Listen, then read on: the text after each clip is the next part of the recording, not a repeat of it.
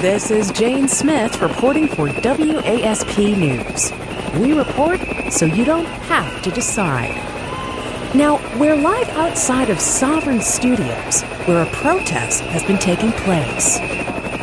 Sir, what is going on here? We're going to put an end to his godless hedonism. He's corrupting the entire planet. You must be talking about the golden stallion of the tech world? Brian Sovereign? That's right. That sex fiend of an anarchist has crossed the line. We're going to rip his triple black clothing and then him to shreds. But Brian Sovereign believes in nonviolence. We don't care. He wants to end government and wants to pervert science and technology to do it. Brian Sovereign has to be stopped. This just in. Brian Sovereign is coming out of the studio.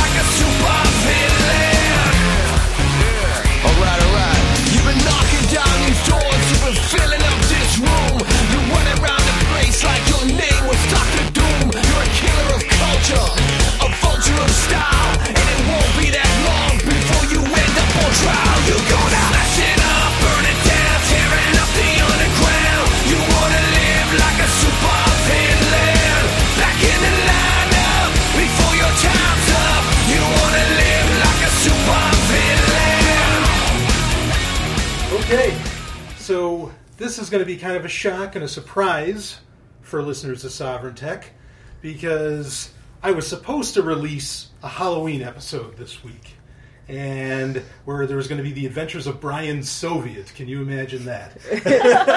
But this week, instead, we had such a great time at Bitcoin Investor, I decided to have a couple of guests on the show, and this is all being done in a hotel room, on the bed. Don't judge. Yeah, don't judge. But that's how this is getting recorded on the handy-dandy H1 Zoom, which I love. And so we're just going to let this run. And, of course, I'm being joined by the lovely and hyper-intelligent Dr. Stephanie Murphy. Hey! We're in the bed in Vegas, in that's the hotel right. room. Yeah. It's not staying in Vegas. No, nothing stays in Vegas Someone anymore. complained about that on our Facebook That's post. right, yeah. Totally impossible. So, but I'm also being joined, and this is such a pleasure. She's been on the show before. She was on at PorkFest, but the absolutely amazing, I am such a huge fan, MK Lords. Thanks so much. It's awesome. Yeah, we're in Vegas. This is my first time in Vegas. And This is your first time in Vegas? It is, okay. Yeah. Right on. So, well, for Stephanie and I guess this is together. This is our second or third, fourth. Oh, it's like our fourth, I think. Yeah. We always end up in Vegas, and we don't really want to be here because, like, we've gone to a couple of Bitcoin conferences here, and we just weren't that excited about them. But this is the first one we're really excited about being here, and it definitely impacted how much fun we had this trip. Yeah, absolutely. But, MK, I want to hear first. I mean, what were your impressions of Vegas? I mean, how are you feeling about it overall? Yeah, so it was one of those places that I never had a huge drive to visit, just because I mean I'm not really into, I guess, like clubbing and gambling and all the stuff that's associated with Vegas. That's why you're in the bed doing a podcast here. That's right. So actually, I got invited to a panel a few months ago by Michelle Seven. She was like, "Hey, can you come speak at this conference?" And I was like, oh, I don't know that I'll be able to make it because I'll be moving across the country at that time. I just moved from Pensacola to San Diego 4 days ago. So this last week was spent driving the whole time, and I was like, I don't know that I'll be able to make it. But the week before I drove out, I found I just got hired at Airbits as their community manager, and we love Airbits on this show. Oh yeah, Absolutely. It's an amazing team of people. Yes. I don't know how I wound up on the team, but I'm super stoked. Yeah, it is. It's cool. certainly makes, if anybody needs a vote of confidence for Airbits, I mean, the fact that MK, and of course, Will Pangman also joined you, I mean, these are the right people to have in that space. So, absolutely, keep rolling. Thank you. So, Paul was like, yeah, we're going to drive over to Bitcoin Investor. And I had met the organizer a few weeks ago when I was up in San Diego. And he was like, yeah, you should come out and stuff. So I was like, okay, maybe we'll see. But we were all going to drive over. So we ended up driving over. And I didn't get to be on the panel that Michelle invited me to. But I did get to be on the Bitcoin business panel, which Stephanie moderated. And then I got to do a surprise Bitcoin group live, which was really fun. So I moved to actually Chula Vista 4 days ago. I mean, I'm not even unpacked. I came straight here. That's how much Bitcoin means to you. That is. I love it. And I met Steve a few weeks before. I was like, he was That's a really Stephen great Michaels, guy. who Stephen put Michaels. this all together. Yep. Yes. Great guy. Great guy, and so I wasn't sure what to think because I was like, okay, a Bitcoin conference in Vegas. This could be really wild, or this could be, I wasn't sure what to expect. So I came and I was like, wow, I feel at home. It's a bunch of radicals here. Yeah. It was awesome. Of course, Stephanie and I are here. Right, you guys were here, and a bunch of other awesome Bitcoiners, and it was amazing. There was such a good diversity of panelists and speakers, and it's just been an amazing time. I've had a super awesome time. Yeah, agreed. I mean, Stephanie, I'd love to get your take on Bitcoin Investor. What have you thought about it overall? Of course, Stephen Michaels reached out to us and asked us to speak at it. Yeah, and, I'm really glad he did. He is just you want to talk about a guy who is so he is so philosophically on board. He so much cares about this space. In fact, there was a point, just real quick, and then I'll you can give your take and I'll give a fuller take myself. But there was a point where he was talking about Ross Ulbricht, and he was just saying something like, I hope Ross has some kind of brain wallet or whatever, and he was choking up. He was, yeah. That's how much he gives a shit about this, this technology and this space, and that's really amazing. It really might say everything that needs to be said about the event, but I want to hear your take. You gave a Bitcoin 101 talk. You ended up moderating a panel. You ended up being on a panel. I was on a few of them. A lot of surprises, but I'm always glad that you're on these things because you are, in my opinion, one of the major philosophical voices in Bitcoin. Some other people get the credit, but I don't know that it's that well deserved. You deserve it. Absolutely. Yeah. Oh, wow. There you thanks. go. Femke says it. It's true. That's right. That's a fact. So, but I mean, what was your take of the event overall? Well, I mean, it actually kind of restored my excitement about Bitcoin. Yeah. I had been feeling, honestly, if I'm completely honest, I had been feeling quite depressed about Bitcoin in the last few years.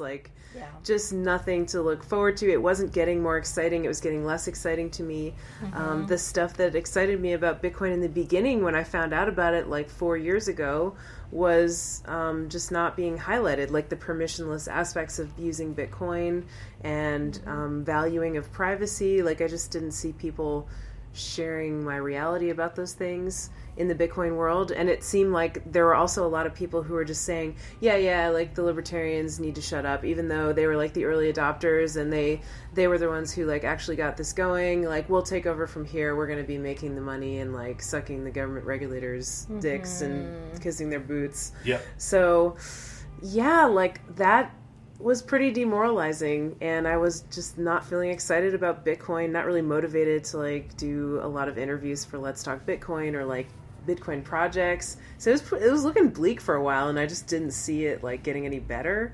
And now I really feel there's a glimmer of hope. There's still this community that's alive, and there's still people who do actually share the valuing of the things that I value. So that's really important to me. Absolutely. And it's really exciting. So I'm just going to try to hold on to that energy, and I'm going to try to just remember the things that excited me about Bitcoin from the very beginning and hold on to them. And it was, it was impressive at your Bitcoin 101 talk. There were people there who you just convinced them to get their own wallet, and you showed them the goods.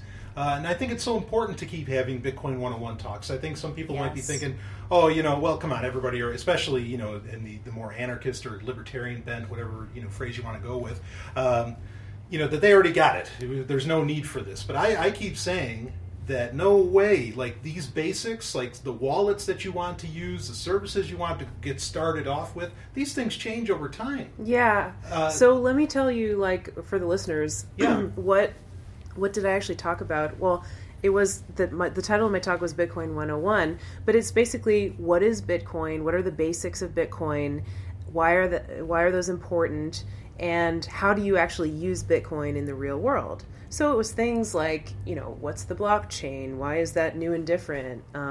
What is Bitcoin and what is Bitcoin not? How do you send and receive Bitcoin? What Bitcoin wallet do you use? How do you get Bitcoins for the first time? Right. Things like that, like questions that everybody pretty much has, but when we go to these conferences, there's like so much theoretical that nobody really talks about the practical. And so I was wanting to do that, and I was wanting to do it in a way that was really simple and easy to understand. And like, I feel like even if you know a lot about Bitcoin and if you've been using it for a while, it can be really helpful and refreshing to get back to the basics and to hear about it from a newbie's perspective, because you might think of things that you didn't think about before, or think about things in a new way, or you might like have a question answered that was like kind of a black box in your mind that you never really understood. Right? Like that definitely happened to me, like when I was working on this audiobook that I did, the Book of Satoshi, which has all of Satoshi Nakamoto's writings. I read about hashing and like how Bitcoin mining actually works in detail, and I didn't know it before. Like I didn't know about, I'd heard people say things like hashing is like it's like a lottery ticket, and you're trying to pick a number between 1 and a million that starts with like a certain number of zeros, and like the more zeros you need to have at the beginning of the number, the more difficult it is. And like that's how Bitcoin mining difficulty works. But I just never understood that before, but once I did, it made complete sense, and it like totally clicked into place. So there's things like that. There's things even like seasoned Bitcoin people maybe like just never got or never asked about. And when you hear like these really basic talks, sometimes those things just click into place. And so I think it was really helpful. I'm so pleased with like the feedback I got. Like a lot of people really enjoyed it, and I was always worried, like, is it going to be too basic? Are people going to get bored?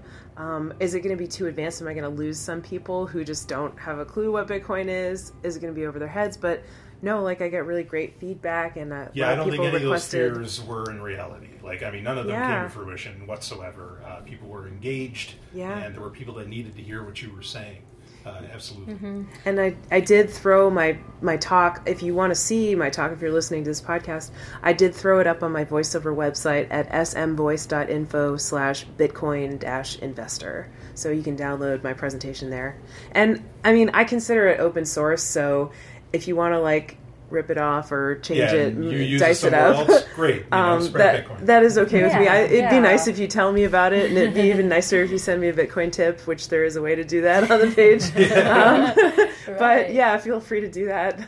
Yeah. Well, there were some newbies at this event. I got to set up someone with the Airbits wallet, and they were very excited about it. And I went through a similar period where you were saying earlier about being really disillusioned with Bitcoin. We talked about it at WorkFest, remember, last year? We did, we did. Like, I mean, I almost got to the point where I wanted to completely quit the space and just completely move out of it. So last year, actually about a year ago, was when I was wrapping up Coins in the Kingdom, which was the second Bitcoin conference I organized, and I had done one right before it. So I did two back-to-back, which is a bad idea. So I had only just spoken at conferences before that. So this gave me an opportunity to be on the other side of things, which is really interesting. I mean, you really get to seeing how it all fits together and how it operates is really fascinating. And especially the first one I did, Bitcoin in the Beltway, I was just kind of thrown into it.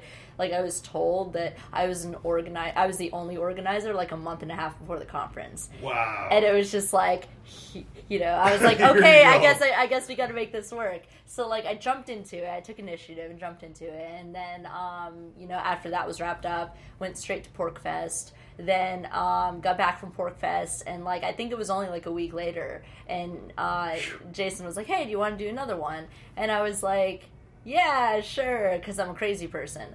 But so I tried it, and after that, I was pretty burnt out. And I was concerned with the direction the space was heading in, because like you said, there were a lot of people coming in who were looking to kind of get rich quick, or they were running these kind of scams, and there still is that element. There's scammy elements to anything you do, right? But it was really disillusioning to me, and I kind of went through a long period of disillusionment and depression. I just got really burnt out. And I pulled back a little bit. I had started doing an interview show called Crypto Convos, and I had some really good guests on there. And myself included. Yes, yeah, exactly. And Stephanie. Both of you guys were on there, and, yeah. and it was really fun. I love being on the interviewer side of things.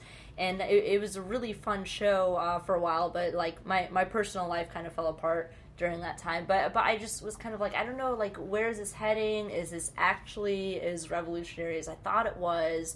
Who are all these scammers coming in this space? Like, I was really bummed out. Yeah. And I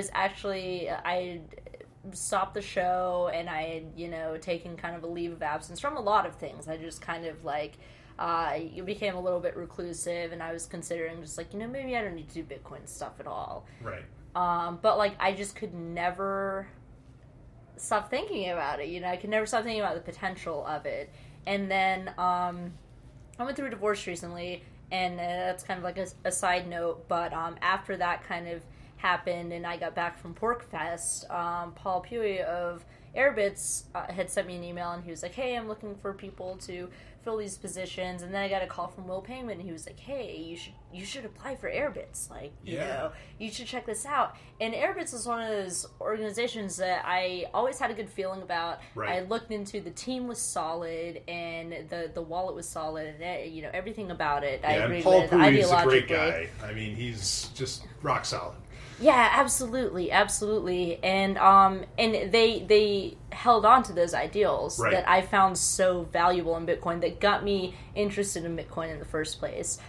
So I was really happy to kind of jump back into it, because for a while I really was considering completely dropping out, and like, maybe this Bitcoin thing isn't what I thought it was. Yeah. Maybe it's just, something else, and I just need to move on to totally different things. But I'm glad I stuck with it, and like you were saying, this conference kind of reinvigorated me. Like, it made me feel better about the space, and it brought so many interesting people together, and it's been an awesome time. Yeah, absolutely. I agree. It definitely, in a lot of ways, reinvigorated me. I mean, this is about, in my opinion, as close to a rock show as you could get for the guests that were here for a Bitcoin conference as you could get. I mean, it was just real headliners, really philosophically inclined. Some people that were interesting, and maybe we'll get into that.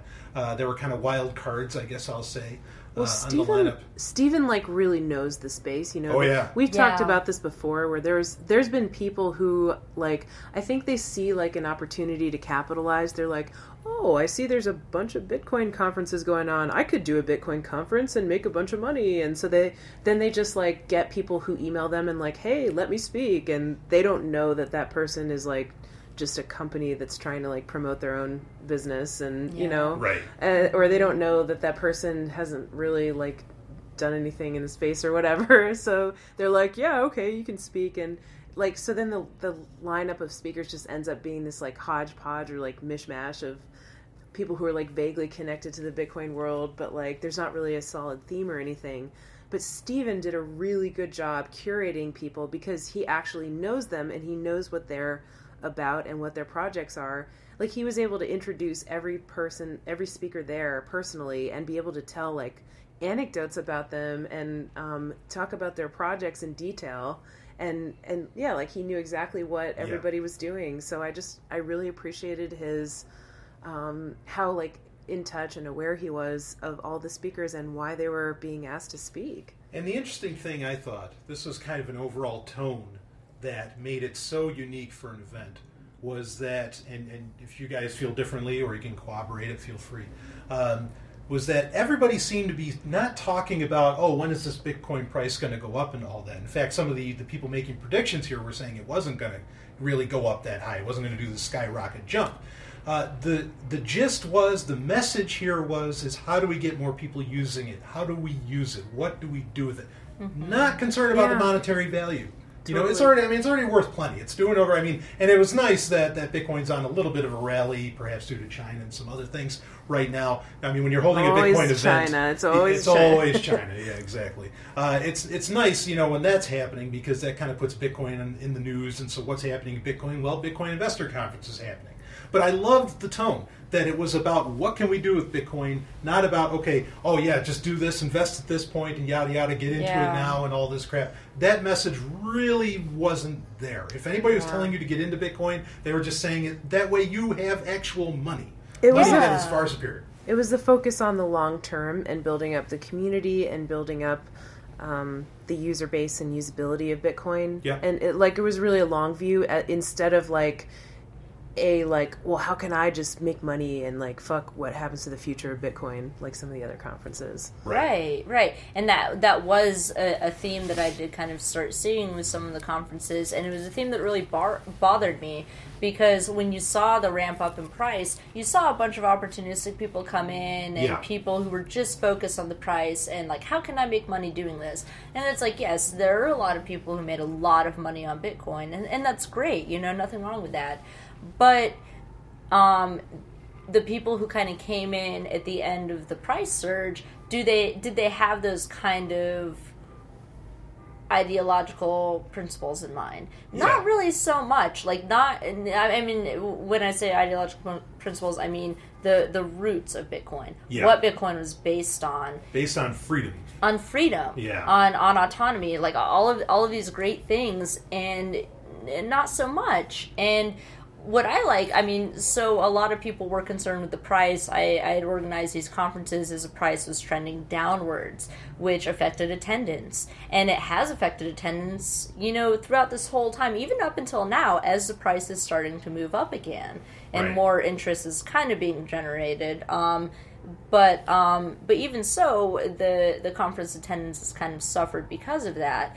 But that's okay, because what that did is it shook off a lot of the fair weather Bitcoiners, or people who just kind of jumped into it because they wanted to make money. Absolutely. And who stuck with it were the diehards, the ideological purists, whatever term you want to use. Sure. People who were excited about it when it was $1 to $10. Yeah. Well, and the people who also, we talked about this, I did 2 panels back to back, and they were both very education focused. Like you were saying, Stephanie, the focus was on the long term and on educating people about it. And that's where the focus needs to be, because a lot of us who are familiar with the technology can see decades into the future, what this can bring to humanity, as as far as freedom and all of these things that we love.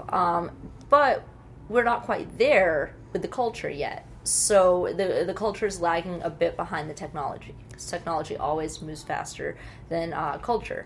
But that's what I really liked, is that there was that kind of awareness about that, and the ability to think long term, and a lot of people who've been in this for a long time, and they're in it for the long haul too. Right.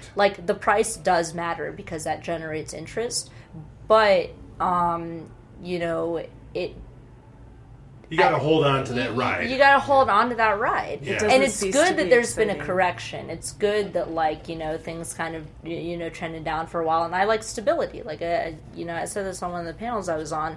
The fact that the price has stabilized a little bit in the past several months has been a good thing, because people are afraid of volatility. Your average person, if they look at an investment that's going up and down rapidly, they're going to be afraid of it. They're not going to want to put their money towards that. So, and I think people have the same perception of Bitcoin. Yeah. Actually, it was interesting that, a couple of the analysts here talked about something that I have mentioned on Sovereign Tech many times, which is there was the Willy bot.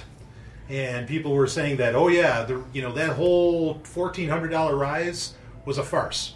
Like, that wasn't real. That the actual, liquidity and money put into it, just what, that couldn't really be. And so it was comforting to hear that, to get the sense of, for people to be realistic about these things, and for it not to be so much of a sales pitch, but just more of, like you're saying, MK, an educational pitch.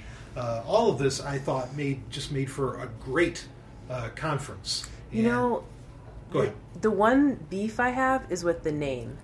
I think the name of this conference was really misleading. Yeah, I was thinking that same thing. Because it wasn't about investing, it was about the Bitcoin community and education and the long-term, the technology and the future and, like, freedom in Bitcoin. It was about, like, almost anything but investing. And I think maybe the idea that they had was, like, to try to get some of the investor types in the door and put put the other stuff in front of them. But I don't think that really worked. Like, I think it was like mostly people who were already kind of libertarian who came, at least leaning that way. So yeah, I would. But it's like a catchy headline, right? That kind of hooks you. And I think maybe that I understand what you're saying, but maybe this is something. One of the things with any conference is that, even if and the attendance here was great, but even if you don't have great attendance. The main thing is make the talks, get the videos out there on YouTube or Vimeo or whatever, and then it lasts forever and people can constantly reference it. And so I could see, in SEO terms, even though, I'm not big on SEO, people type in investing in Bitcoin. If Bitcoin investor stuff comes up, that's kind of a win. But I agree. Like, is it sort of a misleading name? Yeah, I think it could be. There was certainly some talk about it. There was the guy that did arbitrage. He was like one of the last talks. He was great. That was Joe Salerno. Yeah, Dr. Not Joe to Salerno. Be confused with Mises Joe Salerno. No, this is a philosophy professor. Joe Salerno. Yeah, this guy. just really like he was solid talking. Yeah, info he was out talking there. about how to do arbitrage. That was really helpful. Tone Vase was talking, and he always talks about the price. He's like a professional trader, and. Yeah, he talked about Bitcoin trading and, like, he went through a whole history lesson. This was really cool, actually. Yeah, he even talked about ancient Rome. His presentation was really good. Yeah, it was, like, not only the history of, like, various bubbles throughout history, including the population of Rome. Who would have thought of that, right? Yeah. But also, like, the price history of Bitcoin and how it got from, like, zero to where it is today. And, yeah, I thought that was, like, really helpful. And along with some political commentary and stuff like that. Yeah. Yeah, so I don't know MK. where I was going with that. That's right. MK, like, what did you think about the title of the conference, Bitcoin Investor? You said you had a similar feeling that maybe it was a little, maybe not misleading, but at least maybe not the best name that they could have used. Well, when Michelle first approached me to be on a panel, it was about like a gold and Bitcoin panel. So I kind of come from the precious metals side of things. I worked at Robertson Roberts, which is a precious metals brokerage, for almost 4 years. Oh yeah. Tim is awesome. Yes, he is. So I did that for a while, and I actually got my start in Bitcoin from that side of things. I was a skeptic at first, but then I ended up coming around to it. And Michelle approached me to do this panel, and I was kind of like, well, I'm not keen on the title, because when I think investor, I think like VCs and people who are just in this for like, how can I make money right now? Right. And that's not to say all VCs have that mentality, because they don't. And that's an important part of the community right now. Sure. But yeah, I kind of was like, oh, well, it is, I don't know, and I'm kind of like leaving that field, and I wasn't sure if I was going to even be able to attend, and I was a little bit turned off by the title of it. Right. But I met Steve in person when I was in San Diego a few weeks ago, and I was like, man, he's a solid guy, and I didn't realize how. He's very libertarian. He had a lot of radicals at this conference. Yeah. He even got Nick Szabo to come out, and Michelle helped with that too, and that was amazing. I mean, and even Dr. Wright too on. Curtis Wright, is that his name? Something along those lines. C. It Or starts Craig. Craig Wright. Craig Wright. Craig Wright. Craig That's Wright. it, Craig yeah. Wright. So, and Michelle 7 helped, bring some of these luminaries into this conference, and it was a small conference, but it had some powerhouse people. Oh yeah, which is interesting because It's both amazing. Sabo and Wright are two of the top contenders for people thinking that they are Satoshi Nakamoto. Yes.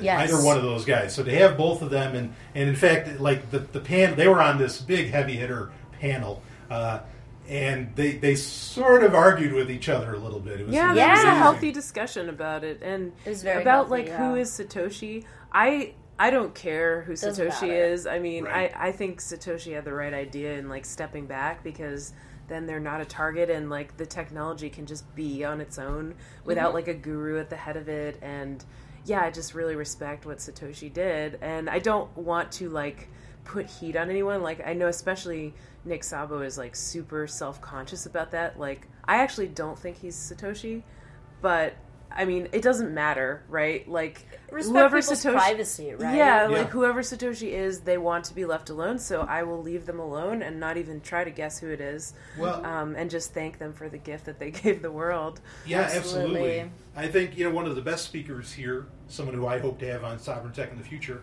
Paul Rosenberg, who wrote The Lodge of Wayfaring Men. He gave, just a fiery talk. It was so good. I mean, it was Yes. passionate, had all the right stuff to say, and he made a great point about Satoshi. He said the best thing Satoshi did was he just got out of the way. Yep. He just ran off, and I was, or however you want to phrase that.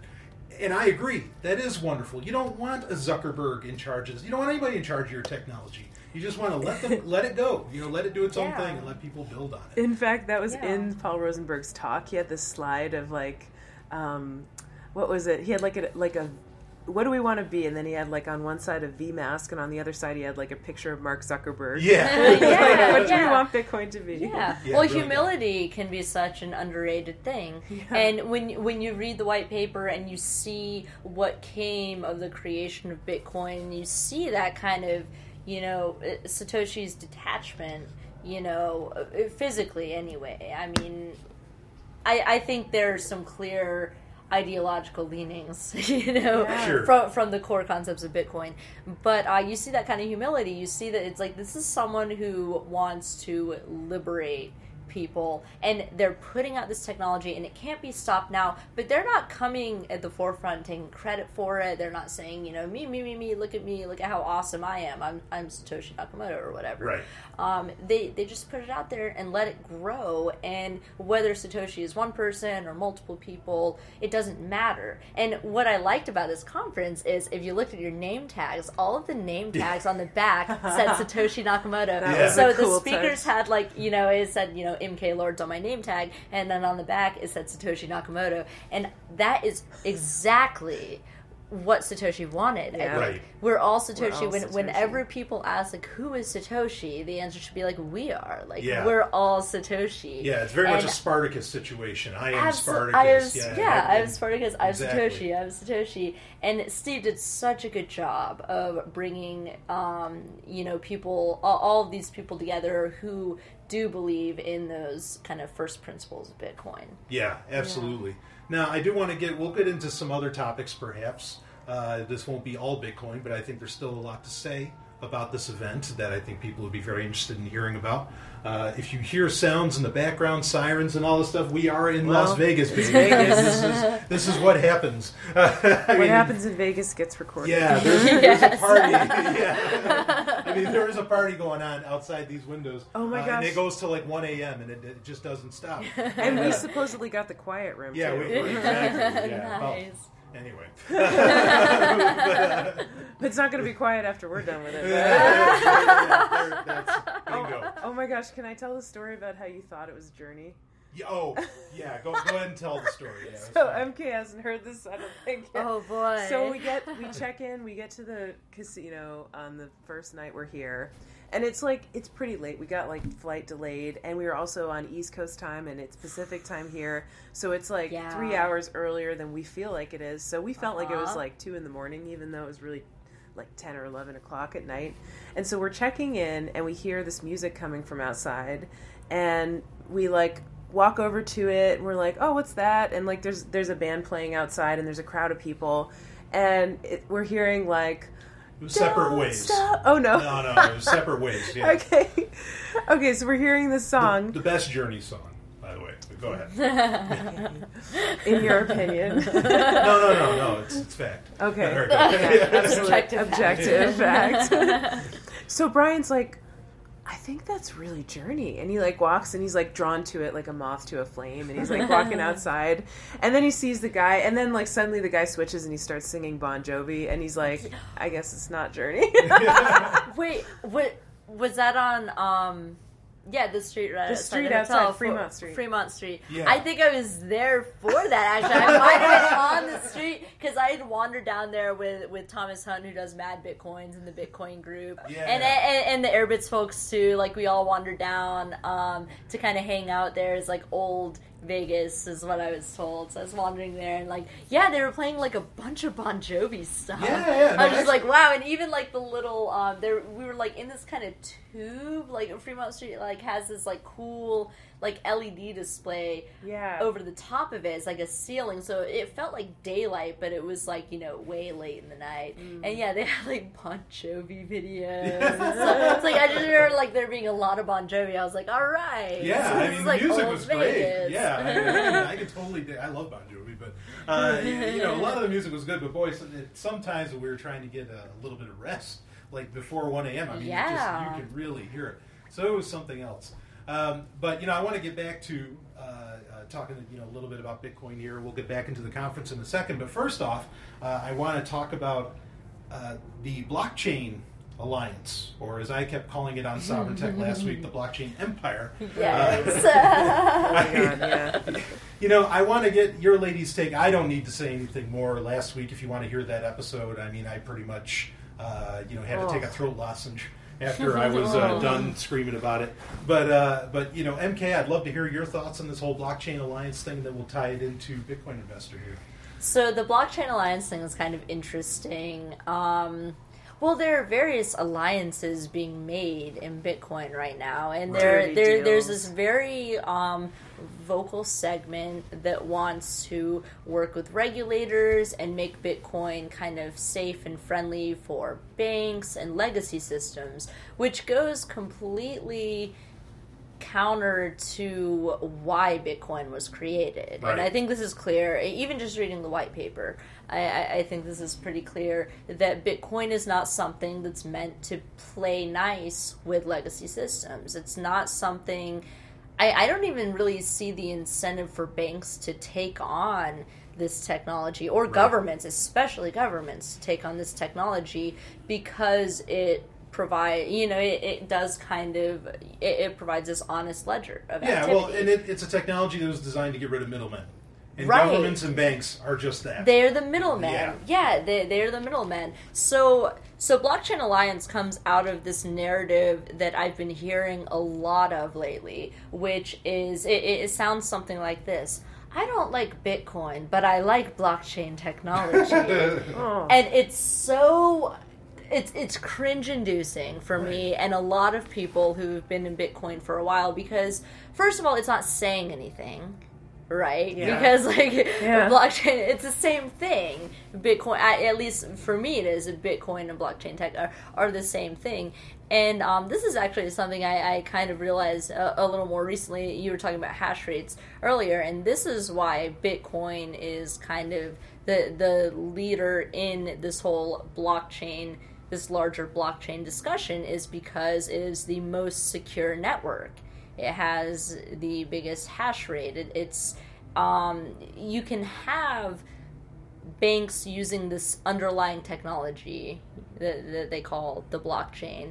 It's great for record keeping and all of these things, but they don't want to use it in a public way. Right. You know, they don't, because that would require transparency, and there's not a whole lot of incentives right now for banks or governments to be honest and transparent.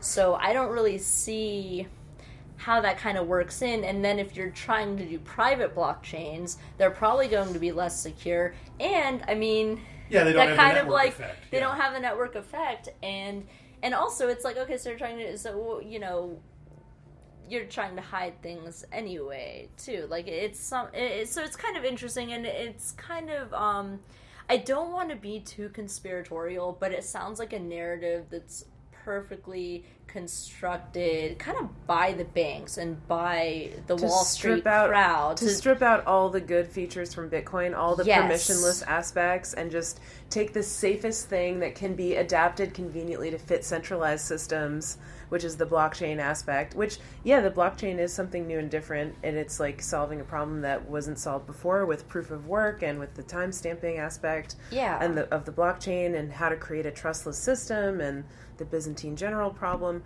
Right.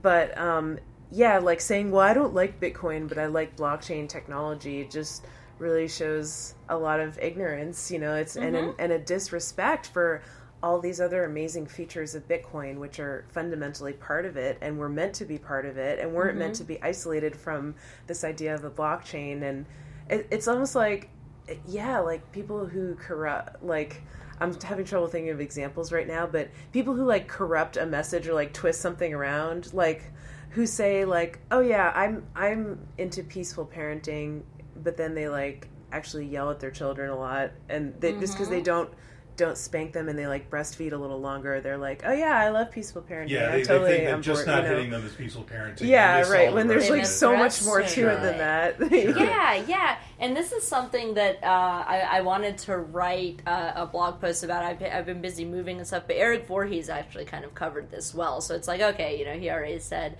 you know, what needed to be said about it. So I would recommend checking out his recent article. But yeah, the Bitcoin and blockchain thing, it's not saying a lot. And so I didn't get into Bitcoin because I thought it could bolster legacy systems. I got into it because I thought it could break them. Right. So and I think that's why a lot of people are into it. And actually, there's a tweet, I'll have to look it up, but Andreas is kind of in the same kind of camp. Like, and there are all these analogies you can make to it. Like, oh, well, you know, like, I don't like...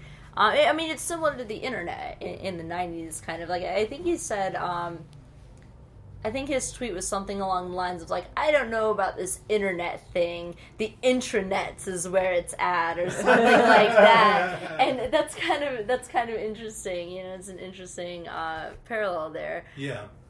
Yeah, so, I mean, Stephanie, I mean, what did you know, so obviously, MK, I'm getting the gist.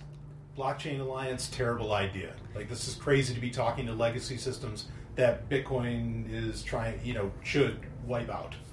Yeah, these are people who are, which is understandable. A lot of people are still stuck in this mindset of like, we need to kind of take things slowly and stuff like that. And so with Bitcoin, it draws a bunch of idealistic people who are like, we're thinking decades and, you know, even maybe possibly centuries into the future. We're like, this can do so many things for society now. Like, this technology exists. But we're still stuck in the larger cultural sphere that takes longer to change, and people are comfortable with legacy systems. They're comfortable, like the idea of like Apple Pay or like Google Wallet or something like that. That's comfortable to them. Yeah, there's a even name though it's that they recognize. Credit cards, right, PayPal, right. Yep. Yeah, absolutely. So, Stephanie, I mean, what do you think? Oh my God! Didn't they ever see that fucking video? Don't ever talk to the police. That famous video. Oh my God! I love that one. Yeah, I mean, it's so true. That's why that video has stood the test of time. It's been around for like 10 years, and it's so popular because it's so fucking true. There is just nothing good that can ever come. You think it can, but it just can't. Like, when are people going to learn that lesson? Don't ever, ever, ever talk to the cops unless you have to. Yes. Unless they're forcing you to. Unless, like, if it's possible to get away from that situation, like, get yourself out of it as soon as possible. Don't invite them in for a cup of tea. Because they'll search your house and they'll take advantage of you, and they'll take your tea. Yeah, they'll take your tea and shoot your dog, and all kinds of. There's just nothing good that can possibly come out of it, and I mean, it's just we saw what happened with. We've already seen this play out. Charlie Shrem was the proprietor of BitInstant, the CEO, and he thought he had it all figured out. Yeah, he played ball. He was a young kid. He tried to become friends with Ben Losky and all the regulators in New York. He wanted to cozy up to them, and he was actually trying to get on their committees. He was giving them talks about Bitcoin. He was trying to really buddy up with them, and they ended up biting him on the ass, and now he's in jail for 2 years in his 20s. And for nonsense. He's my age. He's like 26 years old. He's like, I mean, it's just incredible to think like this is someone who had such a revolutionary idea. And BitInstant was he had a vision. Awesome. He had a vision, and he tried to play by all the right rules. You know, and you're taught that throughout your entire life. If you just play by the rules, you'll end up winning, and that's bullshit. That's complete fucking bullshit. Yeah. And it's sad. It's so messed up what happened to him. I mean, it breaks my heart that he's in jail right now. Like, absolutely, it's really a travesty. And yeah, like not even to mention Ross Ulbricht, who's probably going to have his entire life stolen from him. Yeah. Essentially, a death sentence for creating a website allegedly. Anyway, but yeah, like now I'm getting off track. But like, go if you have any of these ideas in your head that you can somehow. For you, it'll be different if you just make friends with the right people. If you just get if you get in with people in positions of political power, then you'll be protected. No, it's just not so. And we've seen it so many times. And why don't people listen to that? Really, like, and I don't want this group, the Blockchain Alliance.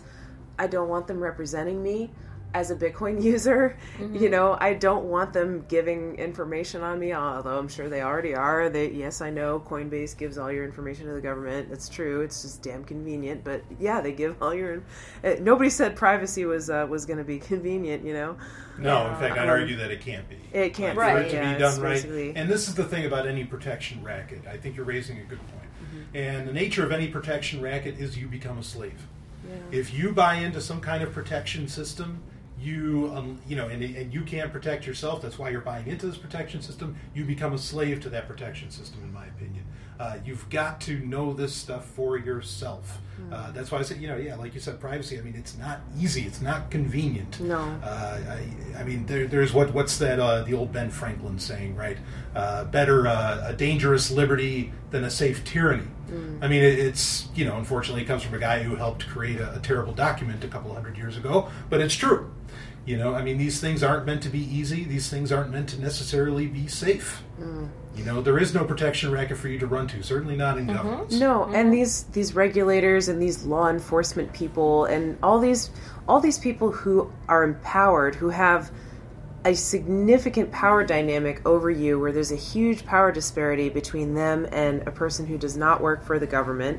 They are holding the gun here. They are the one with the power to enforce, force being the operative word, laws, and to make laws. They are not going to use that information to help people or to protect the innocent. They're going to use that information to better apply force and to hurt people with. And a lot of innocent people are going to be hurt in that. Yeah, absolutely. Yeah. So, I mean, I'm hearing this from both ladies. Blockchain Alliance, this is a terrible idea. Yeah, we got high fives going around. Hell, yes. So, it's a solid high five. Yeah, it was. This is fantastic. So, I mean, just... There it is, folks. I mean, we've got two of the smartest women on the planet right here. No doubt about it. Seriously. I love it. We didn't talk about your talk, Brian. Well, we'll get to that. Okay. So, but this is the thing, is last week, I went on my own little tirade about the Blockchain Alliance. I won't repeat it again. But the beautiful thing is that this event happened after that announcement, because it needed to happen. Also, another thing that happened, there's the infamous... that Stephanie and I have talked about quite often, the Inside Bitcoins conferences. Those have been renamed to Blockchain Agenda. I mean, this is it's kind of a creepy name, isn't it? I'm not a fan of it. Yes. Yeah. MK just made a little jerk off. It's so nuts. And I get sick of that. I agree with both of you on this whole blockchain name thing. It becomes so like it's almost like PC. Like they're trying to be PC. They're trying to make something that's not so edgy. Like, oh yeah, blockchain technology is safe because that could be like, yeah, we can just put the government on a blockchain, or banks could use blockchains. There's so many cool technologies, whereas Bitcoins is like, ooh, that's edgy because it could potentially be about freedom, and we don't want that. Yeah, right. We can't possibly have that. Well, yeah. So this is kind of the debate that kind of comes up in Bitcoin too. Like, oh, well, it's this terrible thing because Bitcoin is associated with all of these like bad markets and vice activities, stuff like that. And I think there's a little bit of an alternative marketing opportunity there, like to kind of go with the edginess of it. Yeah. Like, and this is something Cody Wilson has done pretty successful with Dark Wallet and some of his other projects, is taking that edginess and taking that like niche, weird underdog mentality and just running with it. And I think that's, I think there's something there. There's something worthy there. Like, yeah, you can buy drugs with Bitcoin. Exactly. Like, yeah, you can do all this crazy stuff with Bitcoin. Whether or not I'm going to personally do that, it is different. But I think there is something there that could be used. And we do need all of those tactics involved. Yeah, no, I agree with that completely. In fact, I mean, the theme song to Sovereign Tech is live like a supervillain. I mean, because, when you live in a world where the state is considered the good guy, look, the state's not the good guy. Yeah. But in everybody's mind who loves the state, I mean, we're bad. We're the bad guys. And you can run with that kind of edginess. I think there's something to that kind of marketing, but it's real. It's authentic, actually. Right, I mean, it's authentic. Yeah, it's absolutely authentic. So nothing wrong with that. I think that's a wonderful thing. But it was so great to have this conference, like I said, after both of those announcements, be it the Inside Bitcoins, because there's a chance that this Bitcoin investor conference could become a series of conferences. Yeah. Okay, and I think that'd be an exciting prospect. I'd love for it to be a very profitable venture, a very educational venture, all of the above. And it needs to be, because you have this crap like the Blockchain Alliance and the blockchain agenda and all this other nonsense. There needs to be that alternative voice, just like many podcasts are alternatives to mainstream media and whatever else the case may be. So I want to go ahead. I'm going to do a little backstep on what I said about the name. I think you could almost look at the name of this conference as like, not like a day trader investing in Bitcoin and trying to get rich quick, but like investing in Bitcoin itself, investing energy and like investing into Bitcoin's future. It's beyond money, right? Yeah, like not buying Bitcoin to make a profit, but like investing time and energy into Bitcoin to help it grow and succeed long term. Absolutely. That's so. If I think about it like that, I love the name. No, that's a really good point. Yeah. And I think that's what Steve was aiming for with this conference too. I think he had a more kind of macro view of the term, and like kind of it's like we're gonna bring together all these different and there was a huge variety of speakers and stuff. So. Which leads me into my next question. Is we can start with Stephanie, then we'll go to MK. Who was your of the talks that you caught? What was your favorite? What was your favorite talk? And maybe if you could briefly say why. Oh man, it's hard to say. I really enjoyed Paul Rosenberg's talk. Yeah. Just because, like he's a good speaker and he had a bunch of cool quotes and like, I just feel really in line with what he had to say. He was even like, okay, the test of a truly good speaker is, can they pull a quote out of the Bible and have me saying like, I can see that. Like the biggest atheist in the world. And he did that. He pulled it off. So I'm going to say agree. Paul Rosenberg takes my cake. So and he had just had a lot of, like, his philosophy about Bitcoin was right on. He brought a lot of history to the table. Because, I mean, he's been writing about this stuff. He even mentioned, like, FidoNet and all these things. Which I started, like, fist pumping when I heard that happen. Keep talking about it, man. He reminds me, like, he is one of that breed of, like, he reminds me of, like, Robert A. Heinlein or something, but, like, more principled, like, those old school, like writers who, like, were using their imagination to write about freedom and, like, expressing that they really want this world and here's what it could look like, and maybe I could just show everyone what my vision is for the world and how beautiful freedom can be. And through writing. And he's been around to see technologies come and go. Yeah, he's a bit of an older guy, Sure, and he's he's just, but like people who have age have some experience and they've like seen a lot of history come and go, and they just like really know what's up. So yeah, I really respected his talk. Absolutely. MK? So I can never pick one talk or these things. So I can never pick just one. So I have 3. Okay. Since you're MK Lawrence, you do it. Yeah. All 3. So I always have lists with things. So Paul Rosenberg, obviously, like that was an excellent talk. Yep. He tied in so many things. He tied in the philosophical aspects, and he kind of looked at a big picture too. You know, how do we grow up, you know, in the Bitcoin space, right? And I think that was super important. Also, another one I really liked was Tone Vays' speech, and I'd actually seen him present something similar at Cryptolina, and his whole the Bitcoin speculation speech was fascinating because that's a world that I had the hardest time wrapping my mind around, like trading and stuff and all that, and predicting prices and stuff like that. It's fascinating. Lots of charts. Yeah. He had so many charts, and it was so cool. He was like zooming into the charts and stuff, but he tied in the charts with history, which I love history. Absolutely. So, same here. Yeah. So he made it all connect for me, and he's just such a great speaker too. And actually, not to suck up to the host, but I liked your talk too. Thank you. Because, so you tied in the a kind of more, broader concept too with virtual reality, and how everything is trending towards this, right? Like all technology is kind of trending towards this, and I think Bitcoin too. And I also liked how you kind of challenged some of the concepts that have come out of Bitcoin, like smart contracts and things like that, which I do think are a good solution to some disputes and some contract problems we have now. Because there are obvious problems with contracts. Most of them are one-sided. The terms and conditions stuff, things like that. Yeah, so, we'll definitely get into this some more. We'll get into that some more.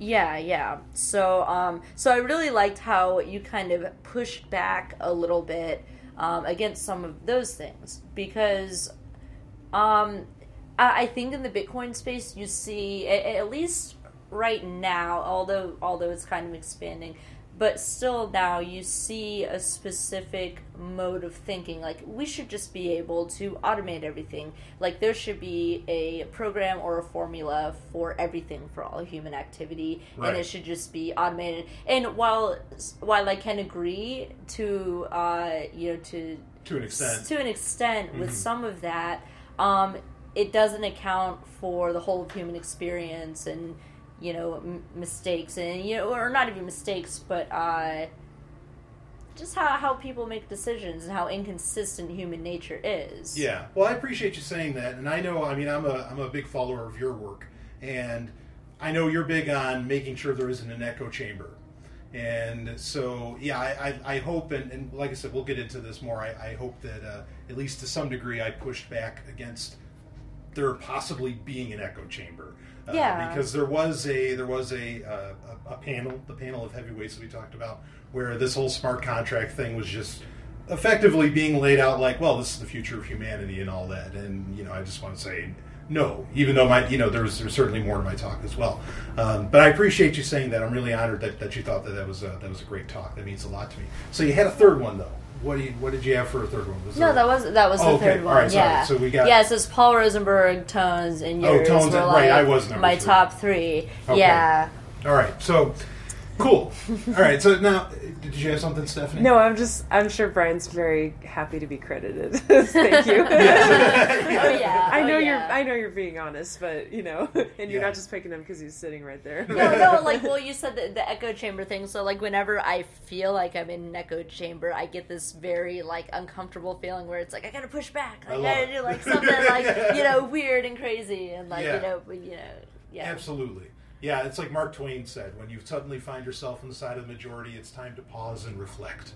You know, like step away. Yeah, Which, by exactly. the way, I think at this point it's very appropriate to put in a plug for MK's talk at the New York, what was it, Liberty Fest NYC? We listened to on the way to the trip, so it's even like ties in with this trip. Yeah, I actually was going to put this in the show notes. And I was going to mention it towards the end. Was that there was one this of the great best talks I've ever heard at like a Liberty event. Oh my god, it was thank so you. good. Yeah, That's seriously. really sweet. The link will be in the show notes for that. But if you want to hear a real, like, making sure there is no echo chamber in Liberty, this is the talk to catch. Thank you. Yeah, seriously. So Liberty Fest NYC. Maybe next year we can get to that, Stephanie. I think you've been invited in the past. We went to it once. And did we go? Yeah, with Katie. Oh, we went to Justice. that was Anarchy in the NY. I think that was a different deal. It was. He changed the name of it. It may have been the same organizer, but I think he changed it for branding reasons or something. All right. Yeah. So I mean. That must have been why we stopped going. Yeah. Well, also it's a fucking pain in the ass to get to New York and to find a place to stay, and it's expensive. It's so expensive. Yeah. Oh my god, and parking and it's just. Yeah. There's a reason I don't live in New York anymore. We're not going unless it's an anarchist event. And it's not an anarchist event. Yeah, so as far as, I actually, MK, you made a great jumping off point for talking about this with my talk. One of the things, so my talk overall, my favorite talk, I should say first, was probably Paul Rosenberg. And actually Tone Vase was fantastic as well. I didn't get to catch Stephen Michaels. I didn't get to see his talk. I imagine that was phenomenal. Oh, yeah, he's a good speaker. Me too, same here. Yeah, and the one, though, that... I guess I'll talk about my talk a little bit. It was called Life 4.0. And then it had a really long title after that, and I can't think of it at the moment. But anyway, it was all about virtual reality and cryptocurrencies and existing in virtual reality. And I think this is a really exciting thing, and it's something I'm going to be talking about a lot more on Sovereign Tech. Just this notion of building virtual communities where you have programmed in, total freedom, like the freedom that you want, and you can associate with your friends. Like we live far apart from each other. Well, I mean, you and I live together, Stephanie, but of course, MK's out in California now. And so, but wouldn't it be so cool to be able to go into a virtual hangout of some kind, like a real virtual hangout where you can really interact, and have a good time. Yeah, and and like even just to hug somebody, whatever the case may be. Yeah. And MK gives the best hugs. Yeah, both of you are hugging each other. Yeah, absolutely. So I mean, I don't know if a virtual one could compare to the real thing. It would be hard. I agree. Yeah. I agree with you. But even just to share somewhat of that experience, things like this, I think could be really powerful. Mm-hmm. And I think cryptocurrencies empower making these virtual spaces more real, because it allows for exchange. It allows for trade to happen in a much simpler fashion. And in fact, during the talk, I took my smartphone and I pulled out a credit card and I pulled out a dollar bill and I tried jamming them into the smartphone. Yes. And it just I got a good chuckle out of the crowd, and it's like, this doesn't work. Well, and someone snarked up and said, "Oh, you need a Square to do the credit card." Well, you see, right, but then that defeats the purpose Snarked up. Yeah. So, but then that's why I was making the point that you need these purchases to be anonymous. You need them to be private, because what if we're talking about liberty stuff? I mean, that's the point, is getting together to talk about one thing that kills me is the fact that people have Facebook groups talking about how to end the state, and it's like, are you kidding me? You're using the goddamn tool that's empowering the surveillance state, and this is how you're going to figure out how to end it. Give me a break. Okay, not that anybody's saying anything violent, thankfully, nor do I support any kind of violence. But the point is, it's beneficial for us. We want cryptocurrencies, meaning we want currencies that give us privacy and anonymity and all this. It makes sense to want meeting spaces where the criteria is the same, but to make those as real as possible. And there's groups out there that are starting to do this, where they are more or less the bulk of their lives and transactions that they're doing are all being done in a digital space, in a virtual realm.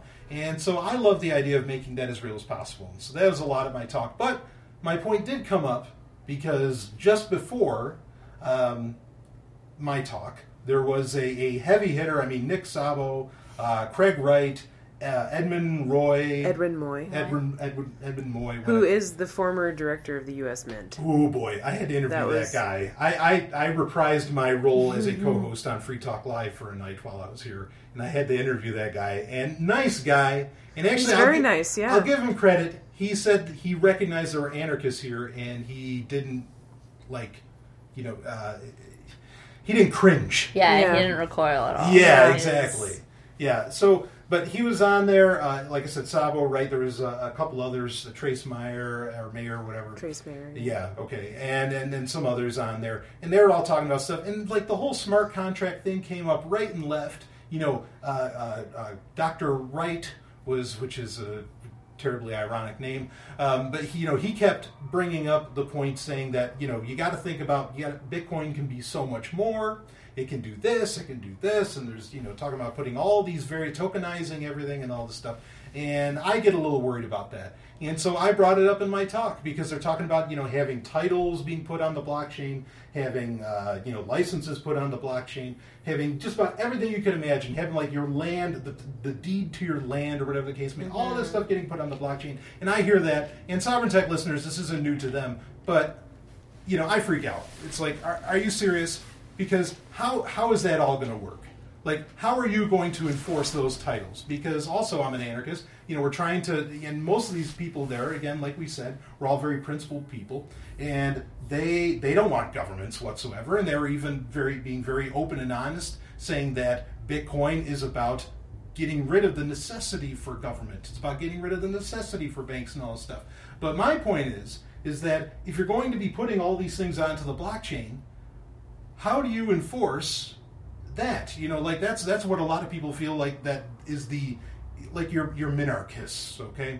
They think that's the only thing that government's supposed to do is just to protect, life, liberty, and property, or whatever the case may be. You just need one big gun.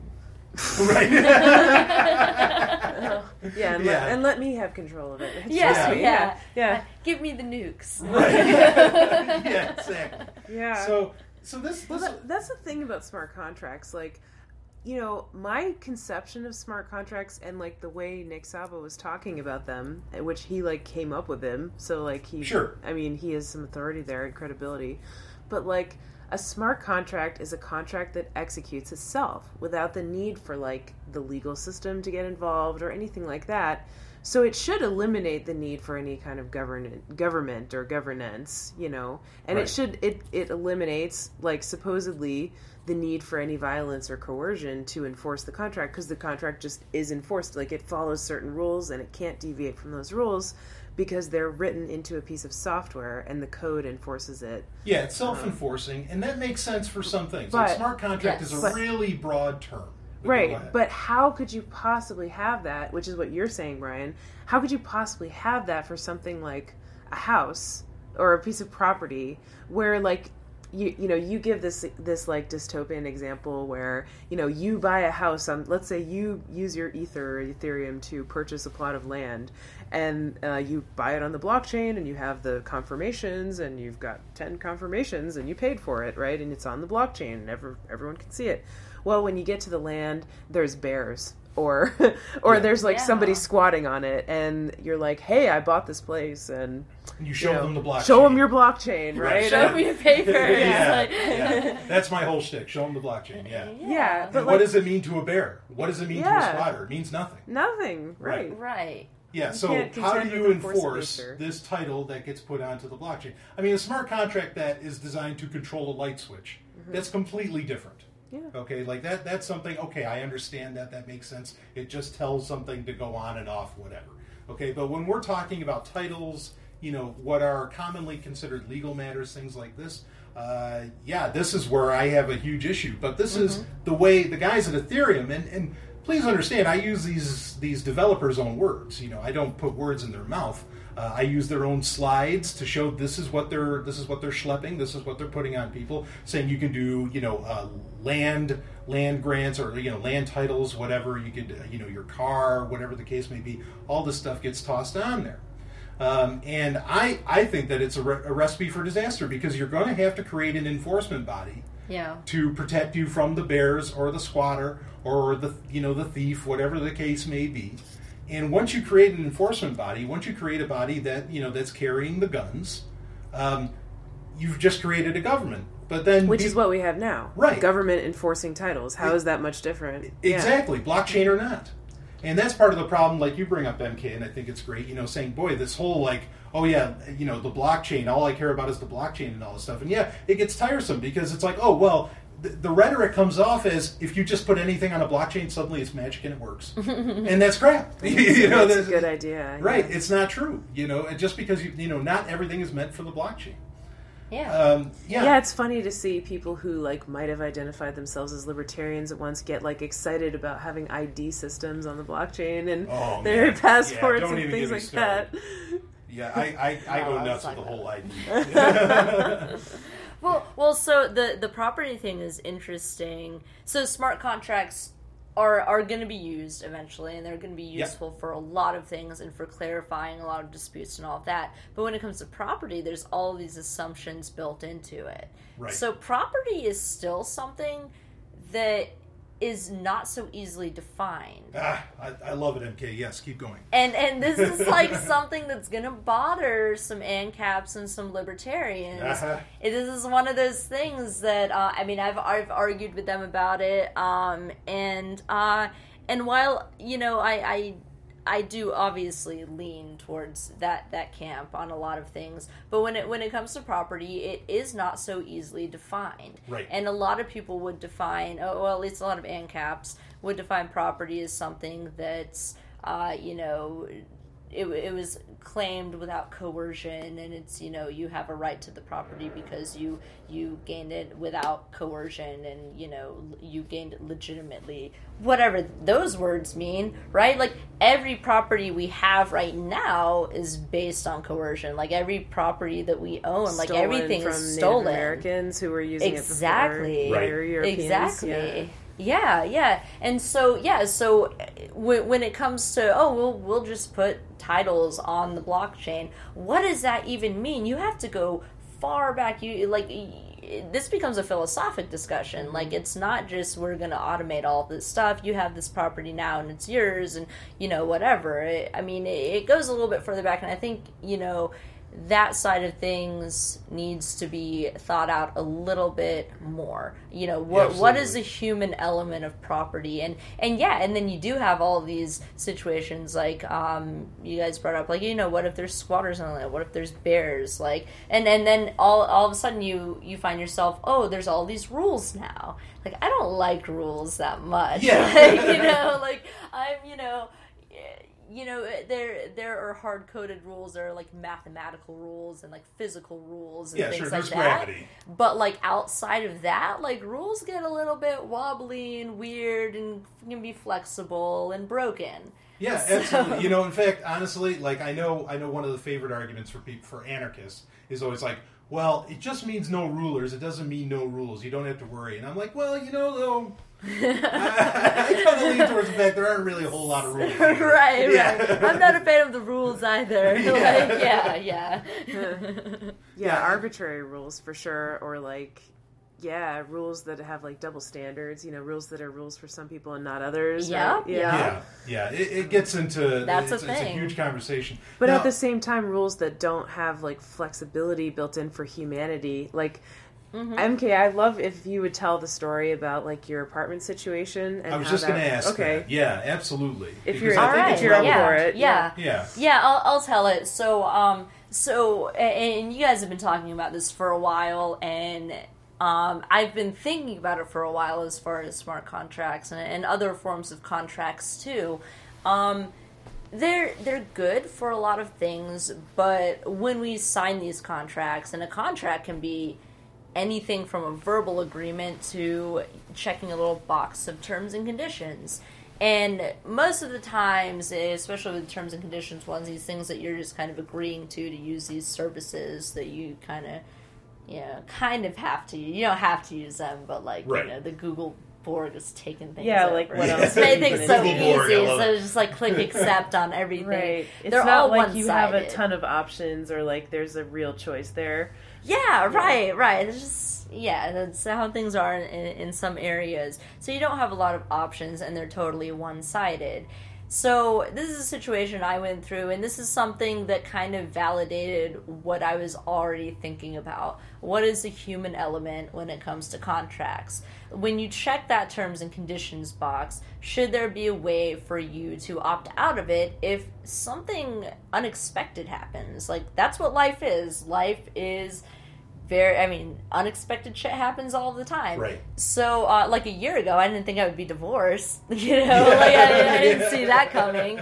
So I recently went through a divorce, and so in the process of untying everything, my ex-husband and I had a verbal agreement on the apartment that we had because we just signed the lease right before the situations that led to the divorce. So we'd been on this verbal agreement for a few months, and I had gotten the opportunity with Airbits, and they were like, "Hey, can you move out to San Diego?" And I was like, "Fuck yeah!" Like, I'm gonna go out to San Diego. So that meant that I had to break my lease, and I was kind of wondering about it. I was like, "What am I gonna do? You know, I have to break the lease, I signed the contract, and all of that." And I was like, "Well, you know, I'll tell them about my situation." So in the past, I would say a little under a year, I've gone through probably 3 of the 4 most stressful things someone can go through. And I went through a divorce, I got a new job, and I'm moving across the country. So, like, all of this has happened actually in the last, like, 6 months or so. So it's been a wild ride, and thankfully I've had a lot of people who are very understanding. Like, my friends have been very understanding and stuff like that. Absolutely. And so I was like, well, maybe if I just tell the apartment complex my story, they'll empathize with me. They'll be able to level with me. Like, this is a weird situation. Didn't expect it to happen, you know. There's all these other factors. So I went to them and I was like, hey, you know, I'm going to have to break the lease. This was over 2 months before my move-out date. So I already had the move-out date in mind. And I was like, yeah, okay, I'm giving you way, like, heads up. It was an alright apartment complex. A lot of people moving in all the time. They would have had no problem finding, someone to fill in. Yeah. And so I told them this, and I mean, I was, like, you know, very honest with things. It was an emotional kind of thing. I was like, you know, this is, you know, it's a rough situation that I'm in. I'm not going to, you know, I have to break the lease. Like, I have to do this. And they were like, well, you signed the contract, and the contract says if you break the lease, you're still responsible for 2 months of rent after the time that you move out. Right. And another caveat was that I couldn't put in my move-out notice until exactly 1 month before I was moving out. Like, I told them I was moving out, you know, way before that kind of grace period so that they could have time to cover it. But they wouldn't honor it. They were like, no, here's the paperwork, but don't turn it in now. Turn it in exactly a month later. Okay. You know, and all of that. And it really bummed me out because I was just thinking, like, if I was on the other side of that desk and someone's coming to me, you know, having this really bad, you know, personal situation they're going through, and then all of this other stuff that's going on, it's like, I would just lose the contract. I would just be like, what contract? Yeah, rip it right in half. Like, you know, like, you're having a hard time. I understand you're in an apartment complex that has people constantly moving in. You're making money. You're able to fill that spot. You have more than enough time to find someone to replace me. But she was literally just like, well, I feel bad for you, but the contract says. And I was like, where's your humanity? Like, are you a robot? Yeah, where's the empathy? Like, where's the kind of empathy? Flexibility. And there's no flexibility, and so I'm having to pay 2 months of rent for an apartment that I'm no longer living in, that I gave them more than enough time to find someone to replace. And I don't even know, because I'm not there. They could have found someone to replace me. And how long does it take to clean an apartment? Not that long. Put someone in there, so they could even be, like, double dipping. Like, they'd be getting rent from me, and then, like, getting rent from these other people. Right. So, like, they'd be getting 2 months from the people that moved in and 2 months from you after leaving. Yeah, and that's crazy to me to think that, like, there's no flexibility with contracts. And even when I make verbal contracts with people, like I did with my ex-husband, and things were bad, but they did end up being amicable, and we were able to talk through a lot of this stuff.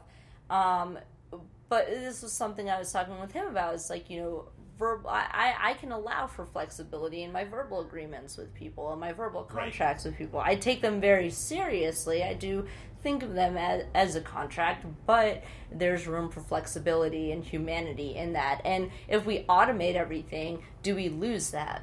Yeah, absolutely. In fact, I'm reminded of a liberty-oriented gentleman. He had a quote over a couple centuries ago, that was, "Never let the law get in the way of doing the right thing." Yeah. And I think that's absolutely true. And I'm amazed that person, I don't mention the name, but I'm amazed he never became an anarchist. But I think the point stands, is that, and it goes to show the ridiculousness of laws and the ridiculousness of a lot of contracts and all this stuff, is that, look, sometimes what's on that piece of paper is not the right thing. And if we're going to hard code into Ethereum or into whatever, it's like, well, hey, look, the code says it, you just need to deal with it. We have at that point become robots. Right? Yeah. Mm-hmm. It's like, yeah, it's really convenient to not listen to someone's frustrations or feelings and needs and to not empathize. It's just like, well, the fucking contract says it, so that's what's going to happen. Yeah. There's no... And, also, I'm just following the contract. Yeah, just following orders, right? It Yeah. completely removes the responsibility. Yeah, I'm glad you pointed that out. Yeah. It removes the responsibility for the person on the other side of that contract and what they're doing, what they're participating in, which could be sort of, like an injustice against somebody else. And another point I wanted to bring up, which MK and I discussed off the air, was that I always learned about contracts, like from a philosophical standpoint. A contract is not really valid unless it has a way to exit, and unless there's like absolutely a way to get out of it. You can't just like sell yourself into slavery with no return. That's not like a morally, philosophically valid contract with no way to get out of it. Yeah. Yeah, So, and an exit that empathizes with emergency situations, I think. Yeah. Yeah, absolutely. Yes. Yeah, right. I mean, there has to be like a genuine choice. Like, I think like the spirit of the law or whatever, like, or what a contract is supposed to be, is an agreement that people completely voluntarily, consensually enter into because they both think it will benefit them, or everybody involved thinks it will benefit them. And it's a documentation of that agreement. It's writing it down so that it's clear, and then like later on, if a dispute arises, they can go back to it and say, okay, well, we agreed this at the time, so how are we going to resolve this dispute now? That's what it's supposed to be, but what it has become, what most contracts have become, is a way is just another power dynamic. The person who writes the contract is exercising power over the other person, and it's just like, well, you're going to go along with everything I just said, sign here. And the other person's like, but I don't want to go along with everything. Too bad, you have to go along with it, Right, like, right. Agree, and then we can call this voluntary, even though it's not really voluntary. Yeah. Right. Yeah. Well, and this is one thing I will say is positive about at least some of the people involved in the smart contract side of things, is they are working towards a more fair model with smart contracts, having those outs, having those clauses in there that allow for unpredictable circumstances, because we don't have that now with a lot of things. Yeah. So they are different in that regard. So well, I think something that needs to come in, and this is a part of all this Western basis of civilization law, yada yada yada, was the idea that you could write when you sign something, where in the modern sense it'd be the phrase "I agree." When you click on that button, I agree. There used to be a way when you'd sign things, you could sign it without prejudice. Like you would write underneath your name or on top of your name without prejudice. Meaning that if there is something you didn't understand in the contract that you just signed, you could claim you didn't understand it later and could get out of the contract. Yeah. So what we're talking about here isn't new. In some ways, this is something that has been a part of common law forever. As long as it's existed, people knew, no, this person might not really be able to understand that everything's going on, or something may come up in this person's life that changes their entire understanding of everything going on around them, and they need to be able to walk away from this contract. That's absolutely necessary. This is not, this isn't some these new anarchists, they want this new way of life. No, this is the old way of life. This is how it originally was set up. I think that sort of thing needs to be. And this is a question I've asked some people that are creating a lot of these blockchain technologies is, what happens when I want to leave? When I want to leave the United States of America and I make over $250,000 a year, I've got to pay out some pretty big change. What happens if I want to take my property that I've registered on Ethereum and maybe I want to take it elsewhere, or I don't want it to be on there at all? What happens? And there's no answers for this. And I don't think anybody is okay with just saying, oh, you can just remove it or something like that. I wonder how that works. This is serious stuff to talk about. And I think your case with the apartment really brings it, to light of how these circumstances human things happen. And if you're going to turn everything into this robotic code, you're going to have a real problem here. And it's a problem too. Like, this is why people accept Washington D.C. I think it's like, okay, at least there's somebody else up there that's dealing with it. I don't have to worry about all this bullshit. Right. But that's the thing, is that since you don't have to worry about it, you don't take the time to empathize with other people, and you don't take the time to empathize, honestly, with yourself. Yeah. And that's part of the reason we're in so much trouble, as far as life on Earth in general. Yeah. So, but when nobody has to take responsibility for these unpleasant things. Yeah. Right. Yeah. And I, the idea that we can program a system or an idea of contracts that works for everyone, and you just put it in a mathematical formula and it works, that does really appeal to me. That would be amazing if we could do that, if we could just put all of these crazy wobbly life things into formulas and just automate it or make it work code behavior. Code human behavior. That does appeal to me, and that does sound awesome. And I think that we're going to reach a point where that's more easily done. But I would hope that empathy is a part of that. And how do you strike that balance? How it's going to be a rough road. It's going to be a bit of a learning process.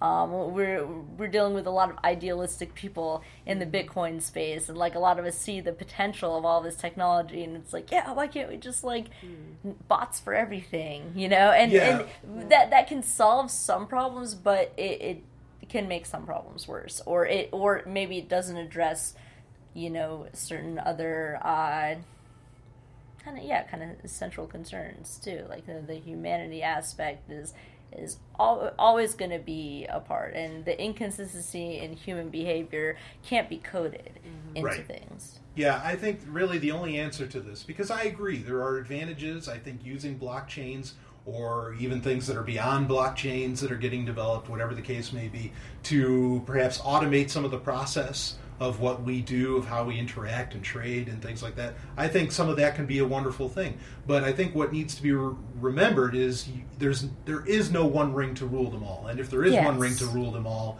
you have tyranny. Okay? Yep. and just substitute blockchain with the word ring, and you end up with the same thing. I mean, you end up with the same point. And so, this is why I think that they're really... I bring this up just as an example with money. I bring this up often with Bitcoin. Look, when there were freer markets, which, governments weren't always as encroaching as they were. We've never had a completely free market. But when there were freer markets, there were thousands of currencies. There was not one. There was not this one single currency. And no, not all of them were backed by gold either. And so I think when you have when you have a free market, when you have a free life, there isn't just this one thing that you always run to. It won't, in my opinion, and you ladies are of course free to disagree, I don't think there will just be Bitcoin. I don't think there will just be one Ethereum or something like that. I think that a lot of this stuff will get localized, be it, I don't know what are the circumstances that it gets localized to, be it culture, be it bioregion, whatever the case may be. Or just to consider scale. I mean, I think something like these, tidal blockchains or whatever, even though I'm still not a huge fan of titles and all that stuff. I mean, it's amazing to consider, in the U.S., before 1972, you don't need a title for your car. How the hell is that?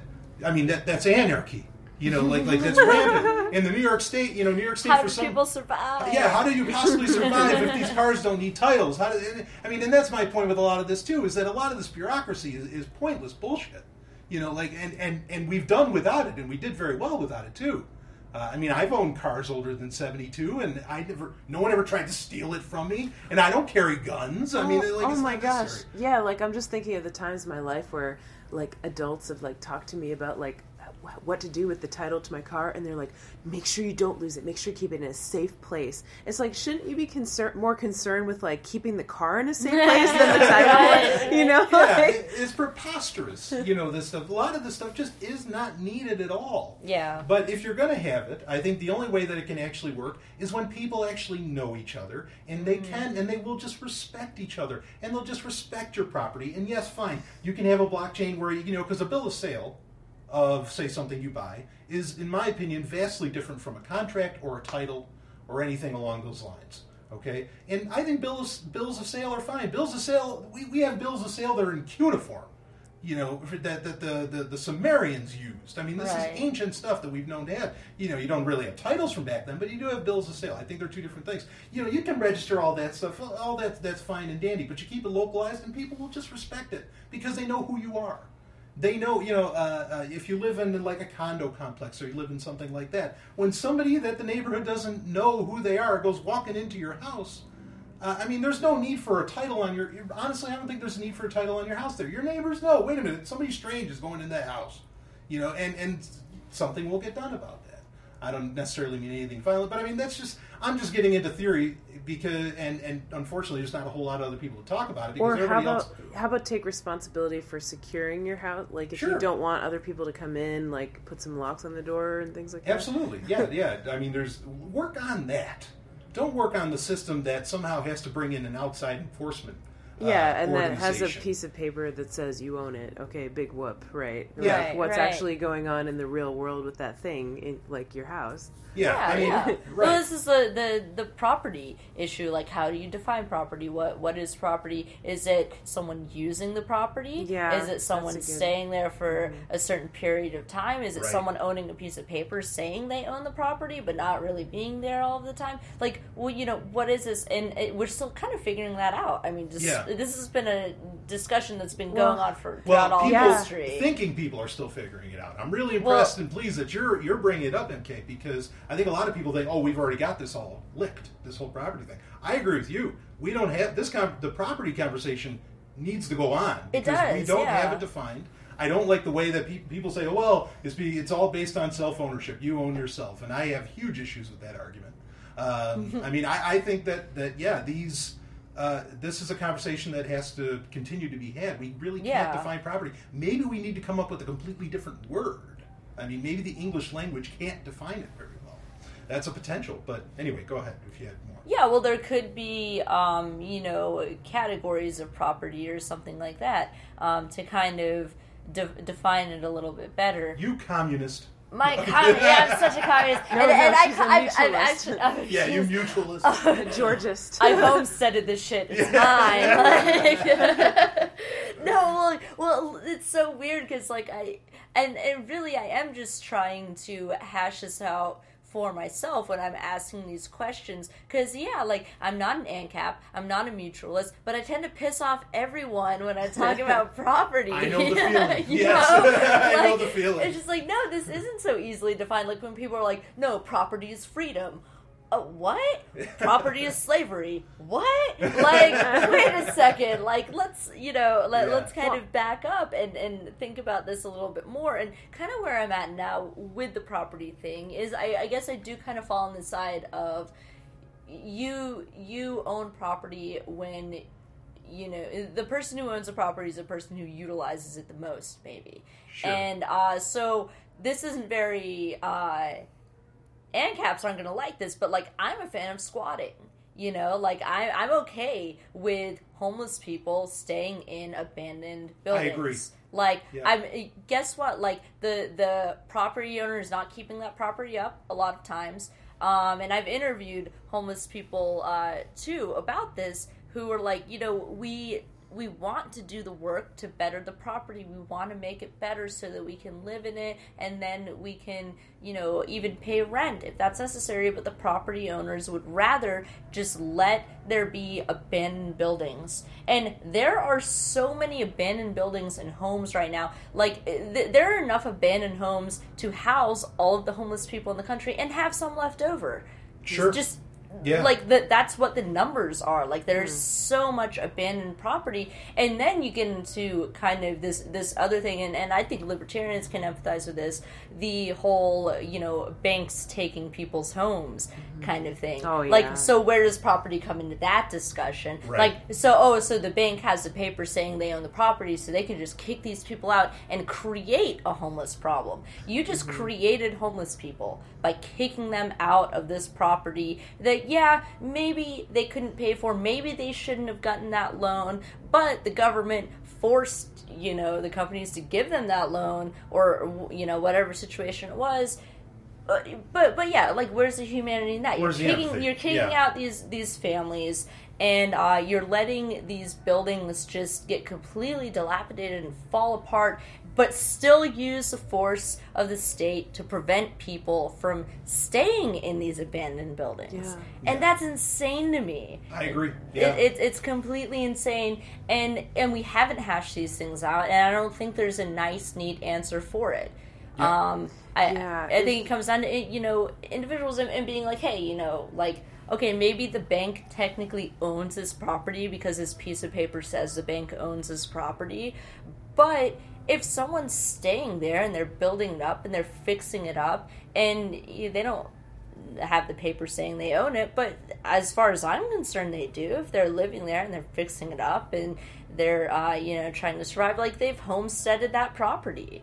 And that's not a very comfortable argument to make. It's nuanced. There's nuances there. There's a lot to take in there. There's a lot, yeah. Yeah, but that's the point. It's more complicated. But I think your point, and Stephanie, I want to hear what you have to say on this. The human condition is incredibly dynamic. It is not ones and zeros. And I think that it's very difficult to just say that there's one rule that says, this, they can do this, and they can do this, and they can't do that. And I think things get very strange. I mean, it is a case-by-case basis. We're individuals. Yeah. The rules can't all apply all the same all the time. I mean, some, of course, gravity is going to knock everybody on their ass. Okay, but in other cases, maybe not so much. Stephanie, what do you think? What? So, I've been thinking about this, and I have a perspective that I think can distill it down and clarify this whole issue a little bit, and I agree. I love it when you do that. I agree that it's not simple, and it can get, really murky at times, but I think of property as, the point of property, or why we're even asking these questions, is because property is a system for resolving disputes and preventing conflicts in a world where there are scarce resources. So when there's scarce resources and humans need resources, they're going to have conflicts over those resources. And property is a system whereby everyone can agree on ownership so that there are not conflicts over particular resources. I like to think about it from that perspective of minimizing conflict. And when would you get more upset about something that you thought was yours? If you were really invested in it, or if you just didn't care? Obviously, if you're emotionally invested in it, you care more if someone took it from you, or you couldn't use it, or it was destroyed, or whatever. And when do you feel the most sense of ownership over something, or the most sense of emotional investment in it? Well, it's when you use it more. It's not, for example, if you have a piece of paper that says you own a house, but you've never seen the house, you've never stepped in it, you've only maybe seen pictures of it, but maybe even not that, you don't probably feel connected to that physical place, that piece of that building. Whereas if you've lived in a home for 20 years, you probably feel a huge sense of ownership, and maybe you've fixed it up and you've contributed to it, improved it. You feel a huge sense of ownership, and you'd be really upset if someone took it from you or if something happened to it. Yeah, if you can't afford to pay your property taxes, that's what happens. Yeah. yeah, exactly. Well, that's a whole other thing. Yeah, I mean, like, do you really own something if the government is like charging you rent on it? Effectively, who actually owns it? But yeah, ignoring property taxes for a moment, like, you feel the most ownership over something when you've invested the most in it, and in terms of energy, time, sort of like bonding with the place, I guess. And it hit me. I was thinking about this weekend, actually. Like, I remember a lot of the hotel rooms I've stayed in, and like a lot of the trips I've gone on, and like the configuration of the hotel room, and like what it looked like, and the decor and everything, and the feeling I got when being inside there is part of like the memory of that trip. And when I stay at a place for longer, I start to feel like connected to it. After a few days, I start to feel like, oh, I'm getting comfortable here. Yeah, you call the hotel room home. After a few weeks, I start to feel like, oh, this is my home. Yeah. At least, like for a little while. And yeah, I get like a little emotionally attached to it. I know some people aren't like that, but yeah, I definitely feel that way. So, and then another example too, like children. I don't think human beings are property, at least as it's like usually defined at all. I don't think of people as property, and I don't think of children as property. But just as an example, do you feel like you are more of a parent, like if you are a sperm donor and you blow a load in a jar and then some woman gets pregnant who you don't even know, and then a baby is created and you are technically the father, or if you have a relationship, let's say you're a guy and you have a relationship with a woman and you decide to like make a baby together, and like the baby grows up and you spend a lot of time with them or her, and you like make decisions and help the baby get to like adulthood, and like when are you more of a father, in the first case or in the second case? I think obviously in the second case. Like in the first case you're technically a father, but you're not like really emotionally invested in the child's life. So yeah, it's the same thing with property. Like, and if we're talking about preventing disputes or like preventing conflicts or resolving conflicts, the conflicts are going to happen in the situations where people are most emotionally invested and they care the most about the property in question. So yeah, I definitely think use comes into it, and use has something to do with it. Yeah. And in a way, with consumable property, like for instance food, like it makes it a lot easier because once it's eaten, it's like, or once it's used, it's destroyed. Like there's no argument. You can't like extract the food from somebody. Like if Brian eats like a banana that I thought was mine, like okay, that banana's gone. Right? Yeah. Like that makes it a little bit easier.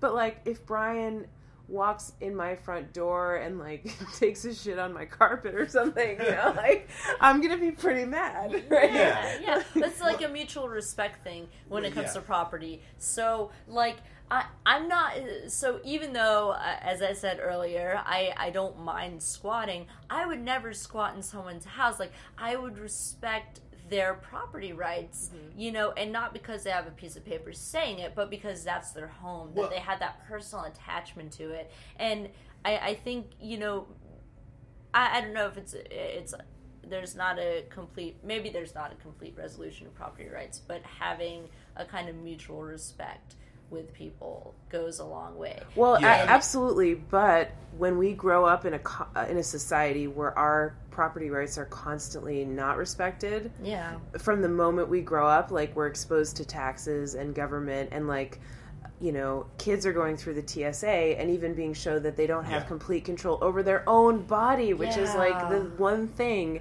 If you have no possessions, you have yourself, you have your body, and like even that is not sacred. And like school, a kid goes to first grade, and how is that school paid for? Well, by property taxes, which are, threatening the parents if they don't pay like rent on property that they supposedly own. So like we grow up with these twisted concepts of property, and so it's no wonder that people feel really murky about it as adults. Like, we just don't get a lot of clarity about property. Well, I think both of you are hitting on like the ultimate answer. But, we have to get to that world. And the ultimate answer is, like you're saying, the mutual respect. The respect, not maybe necessarily of property, but the respect of the fruits of our labor.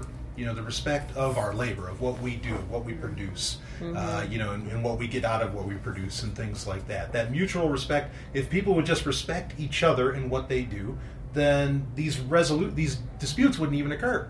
You know, like it likely would not happen. And I think that may be kind of the ultimate solution, you know, with a lot of this. Unfortunately, like Stephanie, like you said, you know, we're not in that world. You know, and I wish we were. You know, we're not. That's why, you know, one of the big things for me is, you know, these ideas of intentional communities where you have people who do have this respect that you're talking about, MK, and they just get together and they live in, you know, a certain, I don't know, like a certain group of housing or whatever the case may, you know, however it works out.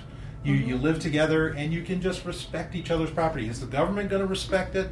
Well, that's where things, you know, that's where other plans have to come into play. But the bottom line is that, you know, that's about the best thing I think anybody can do right now, you know, if they really want that. I mean, that's just, you know, kind of my opinion on it. But I think great points. This is a conversation that's going to be had forever. Yeah, it really is. Yeah. It really is. And, you know, government's not based on respect, but our individual relationships can be. Yeah. So, you know, that's progress too. I mean, that's, you know, I think people are able to recognize that on an individual level, even if they don't get the philosophy of anarchy and they don't get like why government's bad and stuff like that. They know on an intuitive level that you need to have mutual respect for each other. Right. So how do you broaden that to these other kinds of conflicts? It can be done with the right resources and people coming across the right arguments. Sure. Yeah, we've talked a little bit about like people getting kind of like territorial, like in this world where like our rights, our property rights, if they exist, like are not respected by government, or there's like a culture, there's at least somewhat of a culture of disrespect for property, at least in certain situations. And so people get like territorial and they feel this scarcity mindset and this lack of abundance, and they get like, ooh, mine, I have a title. Like they want to feel good knowing that they have a piece of paper or like a certificate that says, okay, this is yours, you know, like, and so they get like really like weird about hoarding these like pieces of paper to feel this, some kind of a sense of security, which they can never really get because we don't have complete respect for property in this world.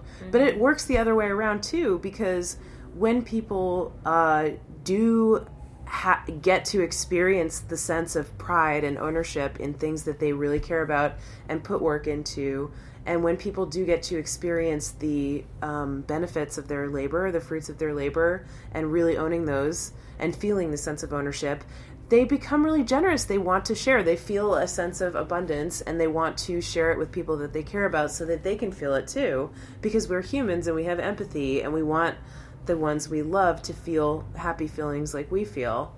So yeah, if we can foster like more of a sense of security through abundance and an abundance mindset and prosperity, people will become really generous, and a lot of these problems will just kind of like take care of themselves. No, I think you're right. I mean, if you have, you know, if you have 100 cans of Diet Coke, I think the average person, you know, who walks up to you and says, "Hey, can I have a Diet Coke?" Generally, you're going, "Yeah, sure, here, man." Well, that's just marketing, because on the can it says "Share a Coke with Brian Sovereign." That's right. but I mean, that's true with a lot of things. Like, yeah, just like asking or whatever. I mean, like, there's so many things that I would just like voluntarily give to someone who asked for it, even if they didn't need it or whatever. Like, here, just take it if you just ask for it. You know, instead of just assuming you can have it. Like, if you just take the time to like, hey, you know, do you mind if whatever? Yeah, it's like, heck yeah, I'm all for sharing.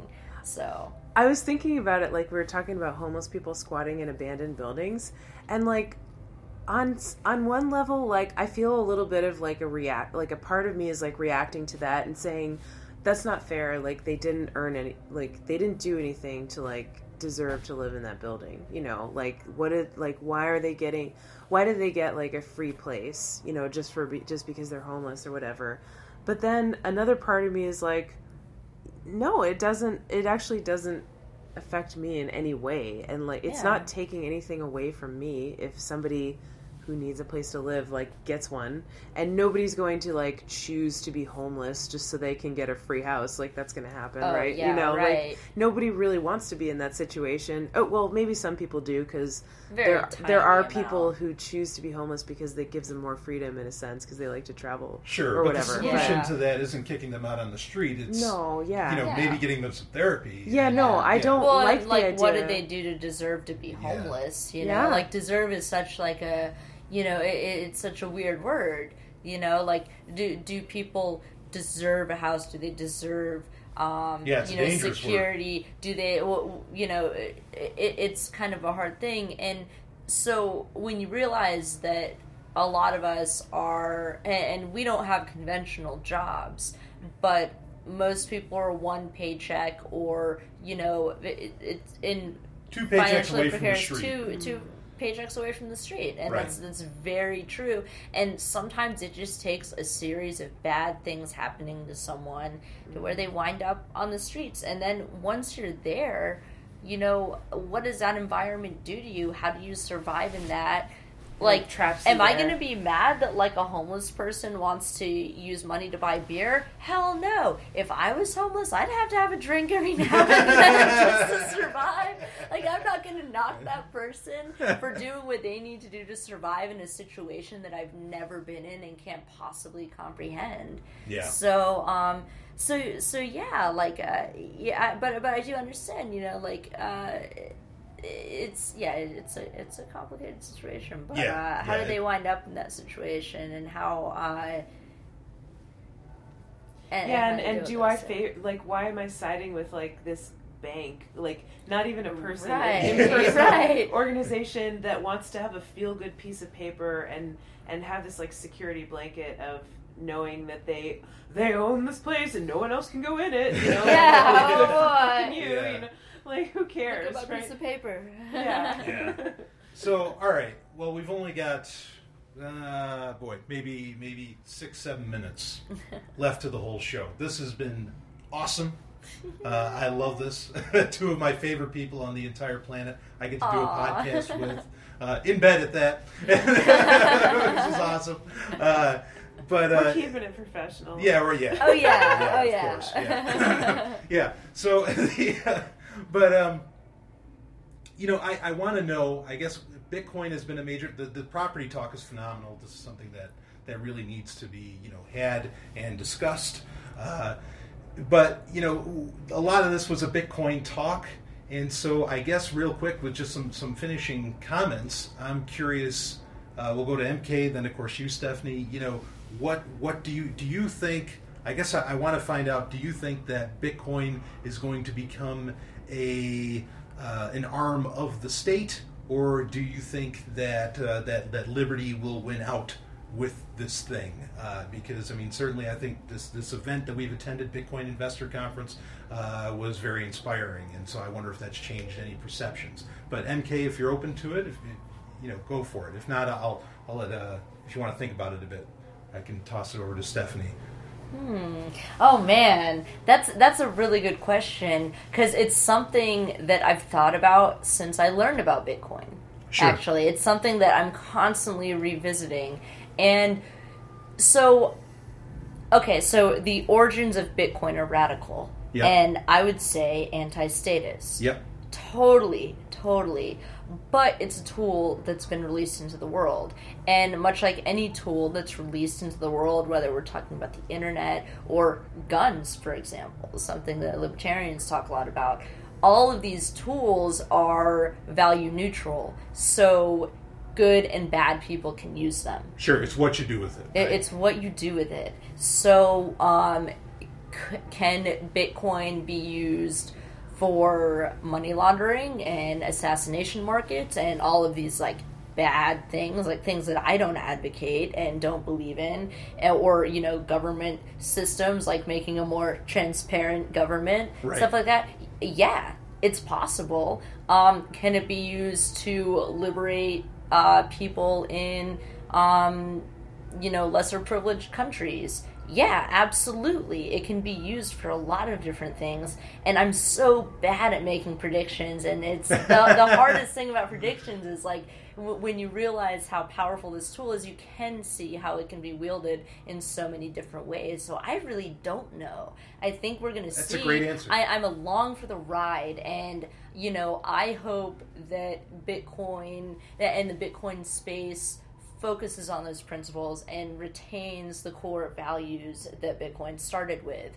But I don't know. I mean, it's very possible that it could be used for bad things. It already has been used for things that, like, I may disagree with, on a personal level. But we'll see. I'm along for the ride, and it's a very exciting ride so far. Absolutely. Well, it's good to have people, like yourself, that are, that have philosophical grounding and can keep an eye on this stuff and are in the space and can see, and perhaps if you do feel that things are going wrong, you can warn people, or if you think things are going very right, you can help get people excited about it. So I think that's great.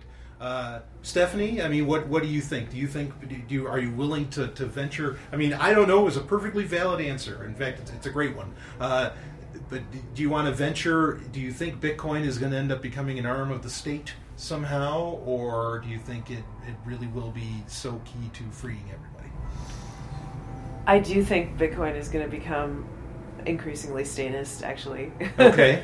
But I think there's going to be a small minority of people who understand the principles that we hold dear, and I hope enough of them are computer programmers and developers so that they find technological solutions to let us have the choice to use Bitcoin privately and to use Bitcoin consistently with our principles, even if Bitcoin at large or in general becomes, just slightly better PayPal, slightly better credit card, and like generally pretty statist and pretty like status quo. Sure. Yeah. No, fair enough. Yeah. Yeah, I think that's a fine answer. There's MK? a huge incentive for it to become that. Like, the incentive is the dollar signs that all these investor types see, like all these VCs and whatever. That's an incentive because they want to make money, and in order for them to make money, they're going to want to push Bitcoin in a certain direction. And if they see the ability to make money by doing that, they're going to do it, and they have a really strong incentive to do it. So I see the incentive there. But I also see counter incentives, and so I think there's just going to be like somewhat of a divergence, Yeah. And hopefully technology will give us choices, and we can take advantage of those choices. But if we don't have the choices, if all the cool features just get stripped out of Bitcoin, we might have to look at something else. Yeah, well, the monetary incentives are built in because it's money. Mm-hmm. But it does kind of interest me. So to go back to the blockchain versus Bitcoin discussion, why is that narrative coming out all of a sudden? Yeah. At the same time that things like Blockchain Alliance are coming out, the same time that Wall Street is starting to invest in these blockchain-friendly investment, organizations, things like that. So it is kind of interesting looking at the rhetoric around things. So, maybe Bitcoin is so dangerous that they have to construct this kind of narrative to distract from it and be like, oh, let's, use the blockchain stuff and it's, more, bank friendly and stuff. So, yeah, it could go either way, right? But I do see your point there.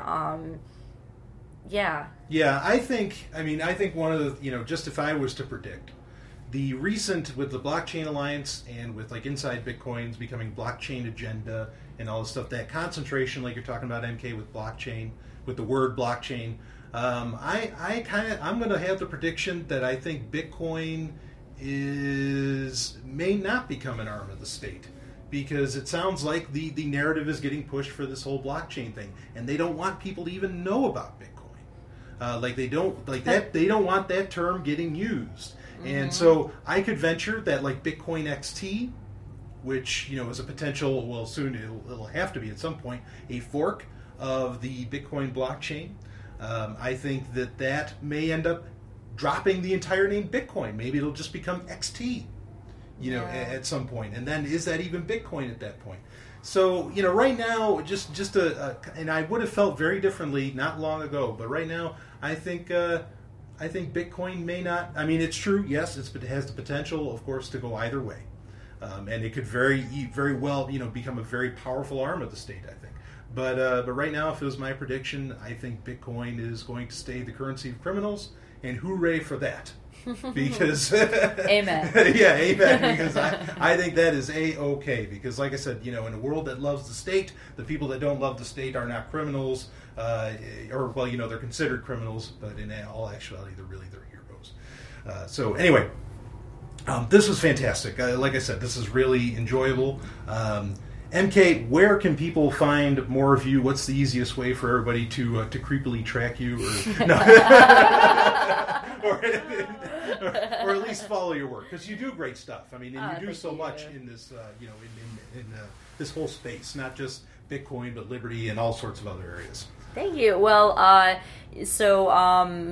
I'm probably most radical on Twitter. I'm just MK Lords. I'm actually MK Lords across all social media channels. Right on. That's pretty much where you can find me. And I do a lot of writing for Airbits, which is at airbits.co. And that's been really, really cool too. So very tight team of people. And yeah, so that's kind of more of the technical writing I do. And then Twitter is more like just weird ramblings. Right on. Stuff. Which some of that's the best. Hashtag overheard in Vegas bathroom. There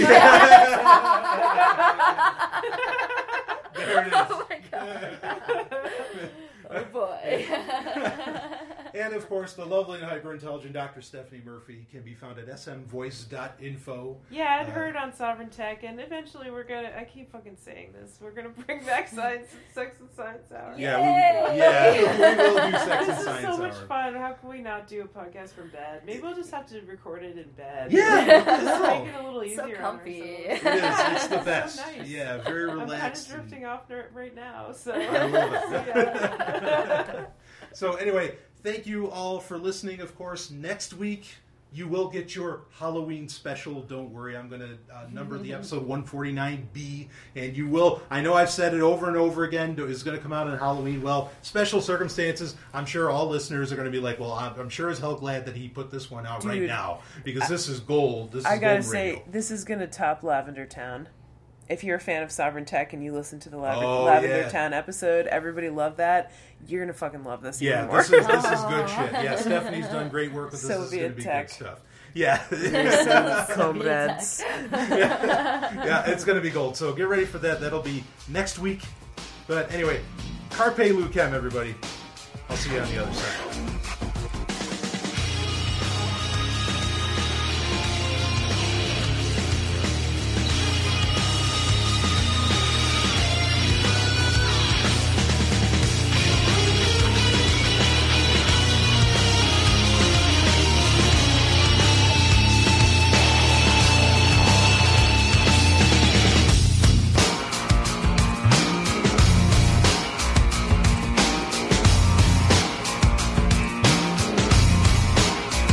You just experienced Sovereign Tech.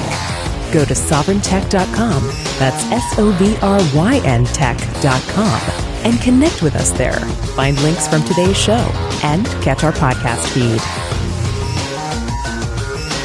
Sovereign Tech is copy heart. Copying art is an act of love, and love is not subject to law. So please share the show however you like. Welcome to the evolution.